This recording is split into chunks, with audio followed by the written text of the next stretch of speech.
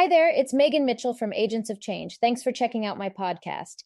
If you enjoy the content, please check out my ASWB test prep courses for the bachelor's, master's, and clinical exams. Each Agents of Change course includes more than 30 key topics that closely match the ASWB KSA content areas. Our content is great for both auditory and visual learners and includes video walkthroughs, supplemental materials, hundreds of practice questions, and twice monthly live study groups with me. You can learn more and get 10 free practice questions at agentsofchangeprep.com. Hi there, it's Megan Mitchell, the founder of Agents of Change Social Work Test Prep. And today I'm here to bring you a revamped, updated social work shorts on a preview of some ASWB sample practice questions. If you are looking for more ASWB exam prep content, go ahead and head on over to our website at agentsofchangeprep.com.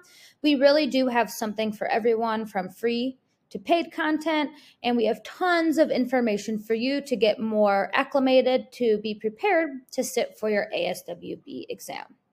So let's go ahead and jump into some tips for approaching practice questions. So, practice questions, why are they so important? Content is great for this exam. You need to know content to be able to answer the questions correctly. However, completing practice questions is just as important, and I would make the case that it might be more important than just studying the content. And why is that? It's going to give you practice. Practice, practice, practice, practice. And for this exam, content is not enough to help you get a passing score. Not only do you need to know the content, you need to be able to apply the content, and you need to be able to utilize it in practice questions, in clinical vignettes, to help you piece together the information. So it's very important that throughout your studying, you are completing practice questions. I 100% recommend completing at least one full-length practice exam so that you are comfortable with the way the questions are worded, you're comfortable sitting for the entirety of the 4 hours, and so that on test day, you have some practice under your belt. So let's say practice, practice, practice, practice. Practice questions are going to be really helpful. I also want to preface it by saying, if you are taking practice exams or you're working through practice questions, a solid, good quality practice question is going to have a rationale as to why the question is correct or incorrect. If you are finding questions that do not give answer rationales, it's not a good question. You need to know why the answer was correct, and you need to be able to use that rationale to help guide you. So you really need to make sure that you are finding quality, solid practice questions to work from. Here is my advice as you are working through practice questions. Read each question 2 times through. And you might be thinking, I don't have time. There's 170 questions. I don't have time to read each question through twice. Why do I suggest this? Because you're going to pick up on details that you missed the first read through. When we are in the testing environment, it's very high stakes. We might be more anxious, our adrenaline might be, operating at a high level. So we might be more prone to rush. So if you read each question twice, you're able to do a sweep a second time to make sure you did not miss anything in the first read through. If you are someone that tends to rush or go fast through tests, so say you're someone that's finishing in an hour and a half, that's pretty quick. Slow down. Read each question 2 times through. See if you missed any details at first glance. And a lot of times I will have people get answers wrong. They go back, they reread it, and they say, oh, I missed that. I just was going too fast and I missed a very important detail. Always ask yourself after reading the question, what is this question asking? If you're not able to understand what the question's asking, you need to go through and read it so that you do understand. And some of these questions can be longer, they can be dense, they can be confusing. This is where you really want to rely on some sort of breaking down questions strategy. So here I suggest using the 5 W's approach. That is an Agents of Change approach that we teach. And if you are looking for information on the 5 W's, we have a blog post, a podcast, and a YouTube video on it. So make sure you have some sort of strategy for pulling out important details and being able to synthesize information as you're reading practice questions. Lastly, read all answer choices before selecting an answer. This is also a good tip if you're someone that tends to rush. So you don't want to automatically say, I know the answer is A, I'm going to select A and move on. Every word matters on this test, and there could be the slightest variation in answer choices. So you want to make sure that you're reading all answer choices before selecting an answer and thinking about all of the answer choices. Similarly to how you pull out information in the practice question STEM, and the STEM is just the wording that is giving you to answer the practice question. You want to make sure that you're equally spending your effort reading the answer choices before jumping to a conclusion, selecting an answer, and moving on. Also, do not leave any answers unanswered. You will get it wrong if you leave questions blank. So if you are stuck, make your best guess, but please select an answer, because even selecting your best guess is better than leaving it blank. So make sure that you are not leaving any questions blank, because those are going to be points that you get off. So let's go ahead and do 3 practice questions together here. So question number 1. A social worker is having an initial meeting with a client who seeks treatment to help improve interpersonal relationships. The client states that she has tried therapy before, but her previous therapist was not involved. When the social worker inquires further, the client states that the previous worker did not respond to calls or texts during off hours and would only speak to her during working hours. What should the social worker do next? A, ask the client about her expectations of communication with the therapist. B, go over confidentiality and privacy with the client. C, explore the client's feelings towards the past therapist in further detail. Or D, continue to collect information about the client's reason for entering therapy. So go ahead, take a moment to read this through and start to pull out important information.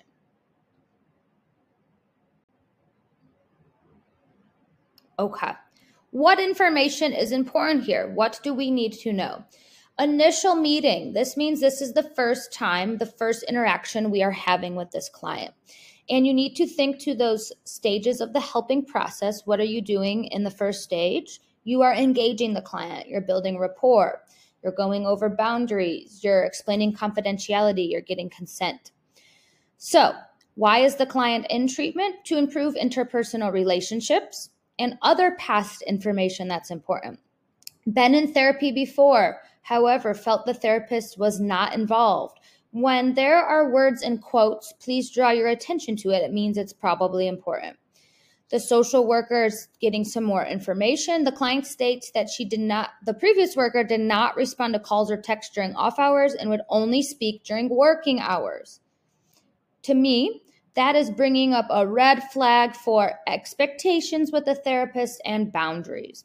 So given this information, initial meeting, client says, I've tried therapy, past therapist was not involved, only would talk to me during working hours. What should the social worker do next? And remember, next means you already have information, you're somewhere in the process. What would be your next step? So we can start to eliminate some answers. You want to make sure that your answer directly ties back to the question STEM. So let's go ahead and process of eliminate, because you always want to get it down to 2 answer choices. You're going to have a much better chance of getting it right by using the process of elimination. So I would go ahead and rule out C, explore the client's feelings towards the past therapist in further detail. That's not important right now as we're going over expectations, we're building rapport, and we know her feelings, right? She was not involved, would not respond during off hours, would not speak outside of working hours. So C is out. B, go over confidentiality and privacy with the client. That does not relate back to what the presenting problem is, that the social worker feels that they did not have a good relationship with the past worker due to some sort of expectations conflict or some sort of boundary issue. So B is out, C is out. We are between A and D.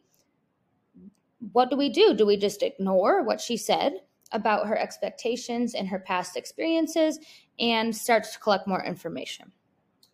D is also going to be eliminated. We don't need to continue collecting information about the reason for entering therapy yet. We're going to do that, but we need to first do answer choice A. Ask the client about her expectations of communication with the therapist. When we are in that engagement phase, we need to make sure that our expectations of therapy are clear and boundaries are clear, especially someone that had some difficulty with workers not responding during off hours or outside of working hours. So I would simply say, can you tell me a little bit about what your expectations for communication are? And then I would clearly state what the policies are. I only respond to calls or texts during working hours. If you are in some sort of crisis or it's an emergency, here are some resources that you can utilize if you need the help. Because it's clear that there was some sort of expectation misalignment with the past therapist, and we don't want to get 6 weeks into the relationship or multiple weeks in, and this client who's having interpersonal relationships is saying, why aren't you answering my texts? Why aren't you answering my calls? So we up front need to be very clear about what it is that our boundaries are and what the client can expect from us. Question number 2. An executive director at a community-based agency observes that staff members seem to have problems working with clients from diverse cultural backgrounds. This includes a low retention rate and poor satisfaction surveys from clients. The director interviews several staff who mention they feel that they are unprepared to work with these clients. The director determines that something needs to be done so that the clients can be better served. What would be the best course of action for the director to take? A, hold performance review meetings for the staff members who are having trouble with cultural competency. B, ask supervisors to provide training to new hires. C, revise current onboarding and training protocols and educate all staff in culturally competent practices. D, revise interviewing questions to ensure staff are only hired if they can demonstrate cultural competence. Go ahead and take a moment to read this question. This would be an example of a more macro-based question because we are asking to look at a problem at the agency level. Go ahead and take a moment here.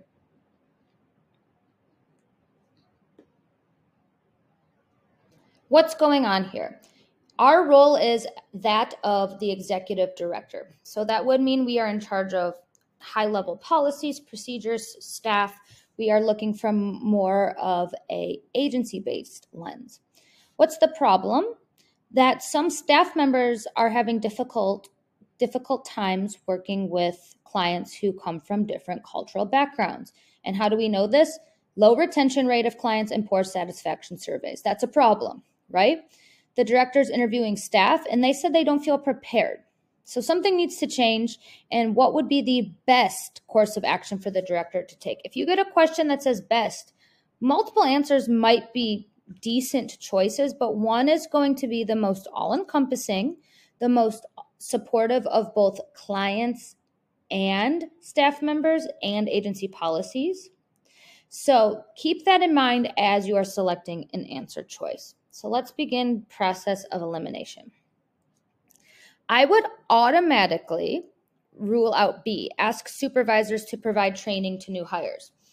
That might be helpful, but that does not help our staff who are already there working with the clients, right? Training should be provided to new hires, but that does not get to the problem of what is going on with the current employees. So B is out. What else would I rule out? I would rule out A, hold performance review meetings for the staff members who are having trouble with cultural competency. That seems very punitive, and just saying we need to have a performance review without understanding what the barriers are for those workers would not be appropriate at this time. So we have ruled out A, we have ruled out B. We're down to C and D. So we need to think of how are we going to best support clients, staff members, and agency policies. I would go ahead and rule out D, revise interviewing questions to ensure staff are only hired if they can demonstrate cultural competence. That does not help what is going on currently with our staff, right? We need to make sure that all staff are trained in cultural competency. So D is not going to get to the underlying cause, the systems cause of what's going on, which leads us to process of elimination, answer choice C. Revise current onboarding and training protocols and educate all staff in culturally competent practices. Why is this the best? It's clear that there needs to be some sort of overhaul of training and education provided. So revising onboarding and training protocols that helps the people coming in, the new employees, and educating staff in culturally competent practices helps those that are already there. So that is the correct answer C for practice question number 2. Let's jump to our last question, practice question number 3.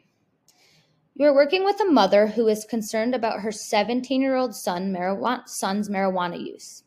She states that his grades are slipping and he is disengaged and aloof. The mother begins tearing up and states she feels helpless and does not know what to do. She says that despite asking him not to, the son defies her and continues to use marijuana in the house. She feels that her son does not respect her and she is worried about his future. What should the social worker do to best assist this mother? A, instruct the mother to call the police when the son is using, as marijuana is illegal for minors to use. B, tell the mother that individual therapy for the son is needed, and the social worker should speak with the son directly to make meaningful change. C, discuss with the mother how she can set appropriate and clear consequences and boundaries for this behavior with her son. D, tell the mother that she should require the son to attend a substance abuse rehabilitation program. Go ahead and read this one.